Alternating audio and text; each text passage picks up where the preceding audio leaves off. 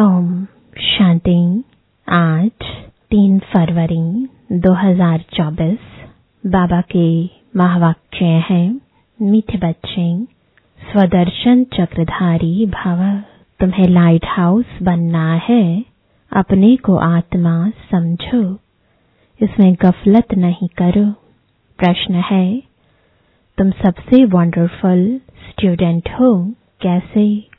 उत्तर है, तुम रहते गृहस्थ व्यवहार में हो, शरीर निर्वाह के लिए 8 घंटा कर्म भी करते हो, साथ साथ भविष्य 21 जन्मों के लिए भी 8 घंटा बाप समान बनाने की सेवा करते हो। सब कुछ करते बाप और घर को याद करते हो। यही तुम्हारी वंडरफुल स्टूडेंट लाइफ है। नॉलेज बहुत सहज है, सिर्फ पावन बनने की मेहनत करते हो। ओम शांति। बाप बच्चों से पूछते हैं, नंबरवार पुरुषार्थ अनुसार मूल वतन भी नंबरवार जरूर याद आता होगा। बच्चों को यह भी जरूर याद आता होगा कि हम पहले शांति धाम के रहने वाले हैं, फिर आते हैं सुख धाम में। यह तो जरूर अंदर में समझते होंगे। मूल वतन से लेकर यह जो सृष्टि का चक्र है वह कैसे फिरता है, यह भी बुद्धि में है। इस समय हम ब्राह्मण हैं, फिर देवता, क्षत्रिय, वैश्य, शूद्र बनेंगे। यह तो बुद्धि में चक्र चलना चाहिए ना। बच्चों की बुद्धि में यह सारी नॉलेज है। बाप ने समझाया है, आगे नहीं जानते थे, अभी तुम ही जानते हो। दिन प्रतिदिन तुम्हारी वृद्धि होती रहेगी। बहुतों को सिखलाते रहते हो। जरूर पहले तुम ही स्वदर्शन चक्रधारी बनेंगे। यहाँ तुम बैठे हो, बुद्धि से जानते हो वह हमारा बाप है। वो ही सुप्रीम टीचर है, सिखलाने वाला। उसने ही समझाया है हम 84 का चक्र कैसे लगाते हैं। बुद्धि में जरूर याद होगा ना। यह बुद्धि में हर वक्त याद करना है। लेसन कोई बड़ा नहीं है, सेकंड का लेसन है। बुद्धि में रहता है कि हम कहाँ के रहवासी हैं, फिर यहाँ कैसे पाठ बजाने आते हैं। 84 का चक्र है। सतयुग में इतने जन्म, त्रेता में इतने जन्म। यह चक्र तो याद करेंगे ना। अपना जो पोजीशन मिला है, पाठ बजाया है, वह भी जरूर बुद्धि में याद रहेगा। कहेंगे हम यह डबल सिर ताज थे, फिर सिंगल ताज वाले बने, फिर सारी राजाई ही चली गई, तमो प्रधान बन गए। यह चक्र तो फिरना चाहिए ना। इसलिए नाम ही रखा है स्वदर्शन चक्रधारी। आत्मा को ज्ञान मिला हुआ है, आत्मा को दर्शन हुआ है। आत्मा जानती है हम ऐसे ऐसे चक्र लगाते हैं। अब फिर जाना है घर। बाप ने कहा है मुझे याद करो तो घर पहुंच जाएंगे। ऐसे भी नहीं है कि इस समय तुम उस अवस्था में बैठ जाएंगे। नहीं, बाहर की बहुत बातें बुद्धि में आ जाती हैं। किसको क्या याद आता होगा, किसको क्या याद आता होगा। यहाँ तो बाप कहते हैं और सब बातों को समेट एक को ही याद करो। श्रीमत मिलती है, उस पर चलना है। स्वदर्शन चक्रधारी बनकर तुमको अंत तक पुरुषार्थ करना है। पहले तो कुछ पता नहीं था, अब तो बाप बतलाते हैं, उनको याद करने से सब कुछ आ जाता है। रचयिता और रचना के आदि मध्य अंत का सारा राज बुद्धि में आ जाता है। यह तो सबक यानी पाठ मिलता है, उसको तो घर में भी याद कर सकते हो। यह है बुद्धि से समझने की बात। तुम वंडरफुल स्टूडेंट हो। बाप ने समझाया है 8 घंटा आराम भी भल करो, 8 घंटा शरीर निर्वाह के लिए काम भी भल करो, वह धंधा आदि भी करना है। साथ में यह जो बाप ने धंधा दिया है आप समान बनाने का, यह भी शरीर निर्वाह हुआ ना। वह है अल्पकाल के लिए और यह है 21 जन्म शरीर निर्वाह के लिए। तुम जो पाठ बजाते हो उसमें इसका भी बहुत भारी महत्व है। जो जितनी मेहनत करते हैं उतनी ही फिर बाद में भक्ति में उनकी पूजा होती है। यह सब धारणा तुम बच्चों को ही करनी है। तुम बच्चे पाठधारी हो।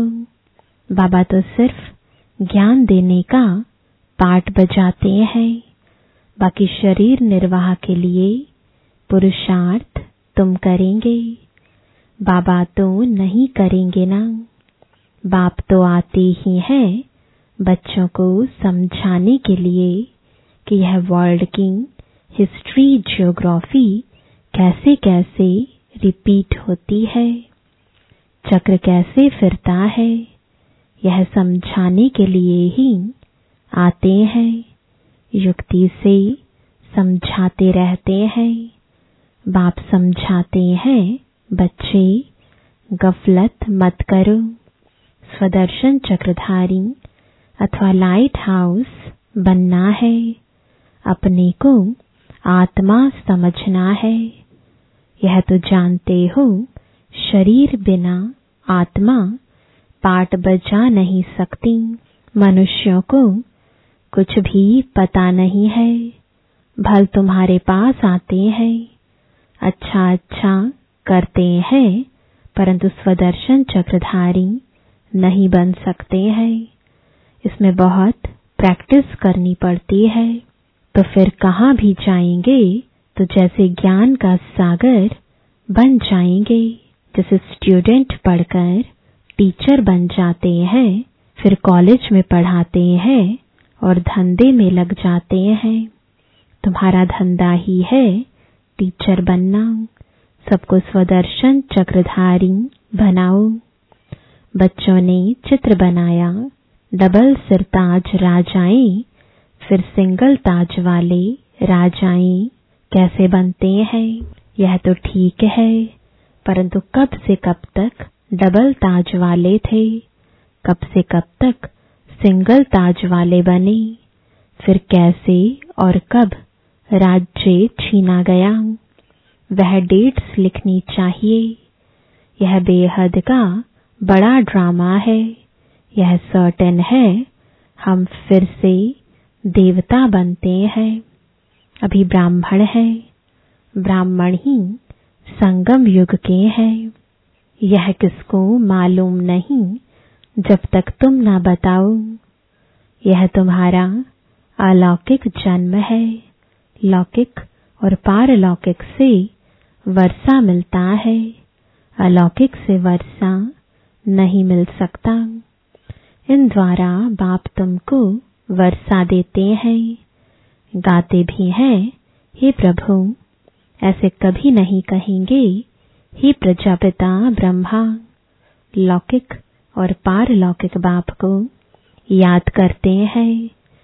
यह बातें कोई नहीं जानते, तुम जानते हो। पारलौकिक बाप का है अविनाशी वर्षा, लौकिक का है विनाशी वर्षा।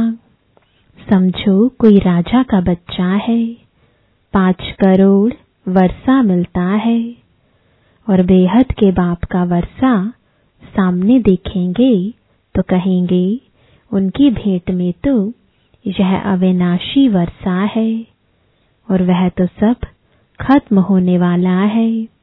आज के जो करोड़पति हैं उन्हों को माया चटकी हुई है, वह आएंगे नहीं। बाप है गरीब निवास, भारत बहुत गरीब है। भारत में बहुत मनुष्य भी गरीब है। अब तुम बहुतों का कल्याण करने का पुरुषार्थ कर रहे हो। अक्सर करके बीमारों को वैराग्य आता है, समझते हैं जीना क्या काम का, ऐसा रास्ता मिले जो मुक्ति धाम चले जाएं। दुख से छूटने लिए मुक्ति मांगते हैं, सतयुग में मांगते नहीं, क्योंकि वहां दुख नहीं है। यह बातें अभी तुम समझते हो। बाबा के बच्चे वृद्धि को पाते रहेंगे।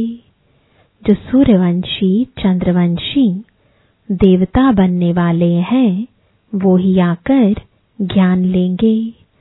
नंबरवार पुरुषार्थ अनुसार यह ज्ञान बाप बगैर कोई दे नहीं सकते। अब तुम बेहद के बाप को छोड़ कहाँ भी नहीं जाएंगे।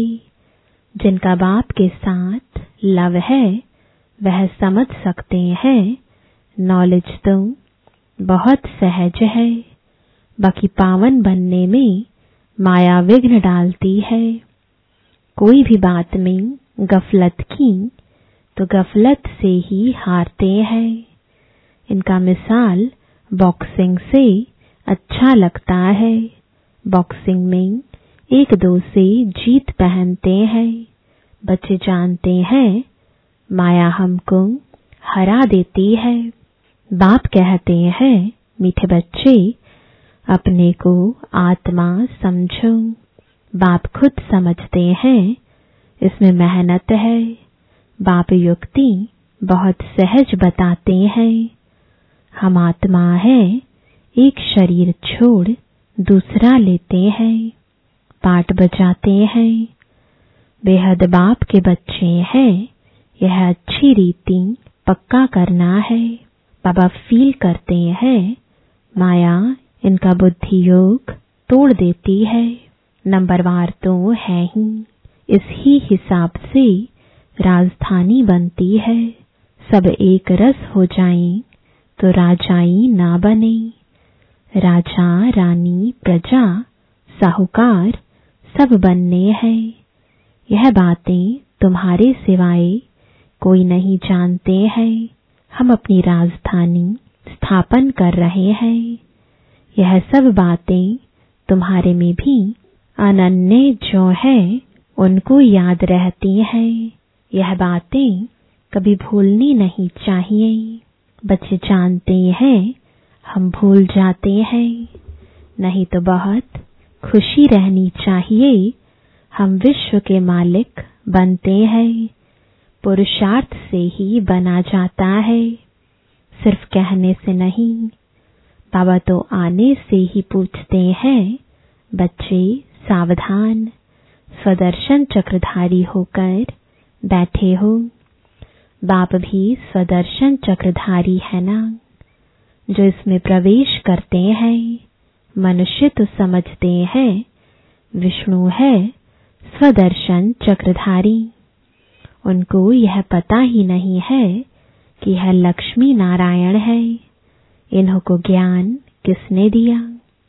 जिस ज्ञान द्वारा इन्होंने यह लक्ष्मी नारायण का पद पाया। दिखाते हैं स्वदर्शन चक्र से मारा। तुमको यह चित्र बनाने वालों पर हंसी आती है। विष्णु है निशानी कंबाइंड गृहस्थ आश्रम की। चित्र शोभता है, बाकी यह कोई राइट चित्र नहीं है। पहले तुम नहीं जानते थे 4 भुजा वाला यहाँ कहाँ से आया। इन सब बातों को तुम्हारे में भी नंबरवार जानते हैं। बाप कहते हैं सारा मदार तुम्हारे पुरुषार्थ पर है। बाप की याद से ही पाप कटते हैं। सबसे जास्ती नंबर 1 यह पुरुषार्थ चलना है। टाइम तो बाप ने दिया है, गृहस्थ व्यवहार में भी रहना है, नहीं तो बच्चों आदि को कौन संभालेगा। वह सब कुछ करते भी प्रैक्टिस करनी है, बाकी और कोई बात नहीं है। श्री कृष्ण के लिए दिखाया है, अकासुर बकासुर आदि को स्वदर्शन चक्र से मारा है। अब यह तुम समझते हो, चक्र आदि की तो बात ही नहीं। कितना फर्क है, यह बाप ही समझाते हैं। मनुष्य को समझा नहीं सकते। मनुष्य की सद्गति कर नहीं सकते। रचता और रचना के आदि मध्य अंत का राज कोई समझा नहीं सकेंगे। स्वदर्शन चक्र का अर्थ क्या है, सो भी अब बाप ने ही समझाया है। शास्त्रों में तो कहानियां ऐसी बनाई हैं जो बात मत पूछो। देवताओं को भी हिंसक बना दिया है। अब इन सब बातों पर एकांत में बैठ विचार सागर मंथन करना होता है। रात्रि को जो बच्चे पहरा देते हैं, उन्हें टाइम बहुत अच्छा मिलता है। वह बहुत याद कर सकते हैं। बाप को याद करते स्वदर्शन चक्र भी फिराते रहो। याद करेंगे तो खुशी में नींद भी फिट जाएगी। जिसको धन मिलता है वह बहुत खुशी में रहता है, कभी छुटके नहीं खाएगा। तुम जानते हो, हम एवर हेल्दी वेल्दी बनते हैं, तो इसमें अच्छी रीति लग जाना चाहिए। यह भी अब बाप जानते हैं, ड्रामा अनुसार जो कुछ चलता है वह ठीक है, फिर भी पुरुषार्थ कराते रहते हैं। अब बाप शिक्षा देते हैं। ऐसे बहुत हैं जिनमें न ज्ञान है न योग है। कोई बुद्धिवान विद्वान आदि आ जाए तो बात कर ना सके। सर्विसेबल बच्चे जानते हैं हमारे पास कौन कौन समझाने वाले अच्छे हैं। फिर बाप भी देखते हैं यह बुद्धिमान पढ़ा लिखा आदमी अच्छा है और समझाने वाला बुद्धू है, तो खुद प्रवेश कर उनको उठा सकते हैं। तो जो सच्चे बच्चे हैं वह कहते हैं, हमारे में तो इतना ज्ञान नहीं था जितना बाप ने बैठ इनको समझाया। कोई को तो अपना अहंकार आ जाता है। यह भी उनका आना मदद करना ड्रामा में पार्ट नोंधा हुआ है। ड्रामा बड़ा विचित्र है। यह समझने में बड़ी विशाल बुद्धि चाहिए। अब तुम बच्चे जानते हो, हम वह राजधानी स्थापन कर रहे हैं जिसमें सब गोरे ही गोरे थे, काले वहां होते नहीं। यह भी तुम गोरा और काला चित्र बनाकर लिखो। 63 जन्म कामचिता पर बैठ ऐसे काले बन पड़े हैं, आत्मा ही बनी है। लक्ष्मी नारायण का भी काला चित्र बनाया है। यह नहीं समझते कि आत्मा काली बनती है। यह तो सतयुग के मालिक गोरे थे, फिर कामचिता पर बैठने से काले बनते हैं। आत्मा पुनर्जन्म लेते लेते तमो प्रधान बनती है, तो आत्मा भी काली और शरीर भी काला हो जाता है।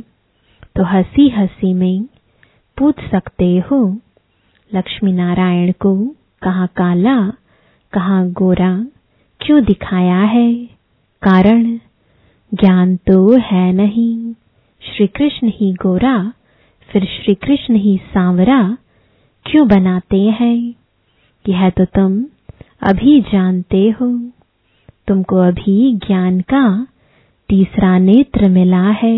अच्छा, मीठे मीठे सिकिलदे बच्चों प्रति माता पिता बाप दादा का याद प्यार और गुड मॉर्निंग।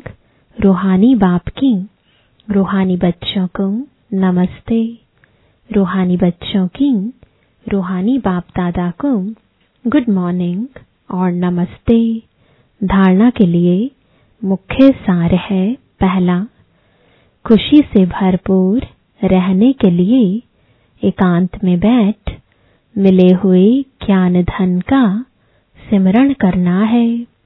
पावन व सदा निरोगी बनने के लिए याद में रहने की मेहनत करनी है।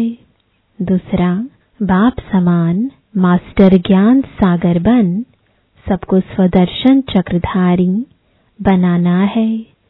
लाइट हाउस बनना है।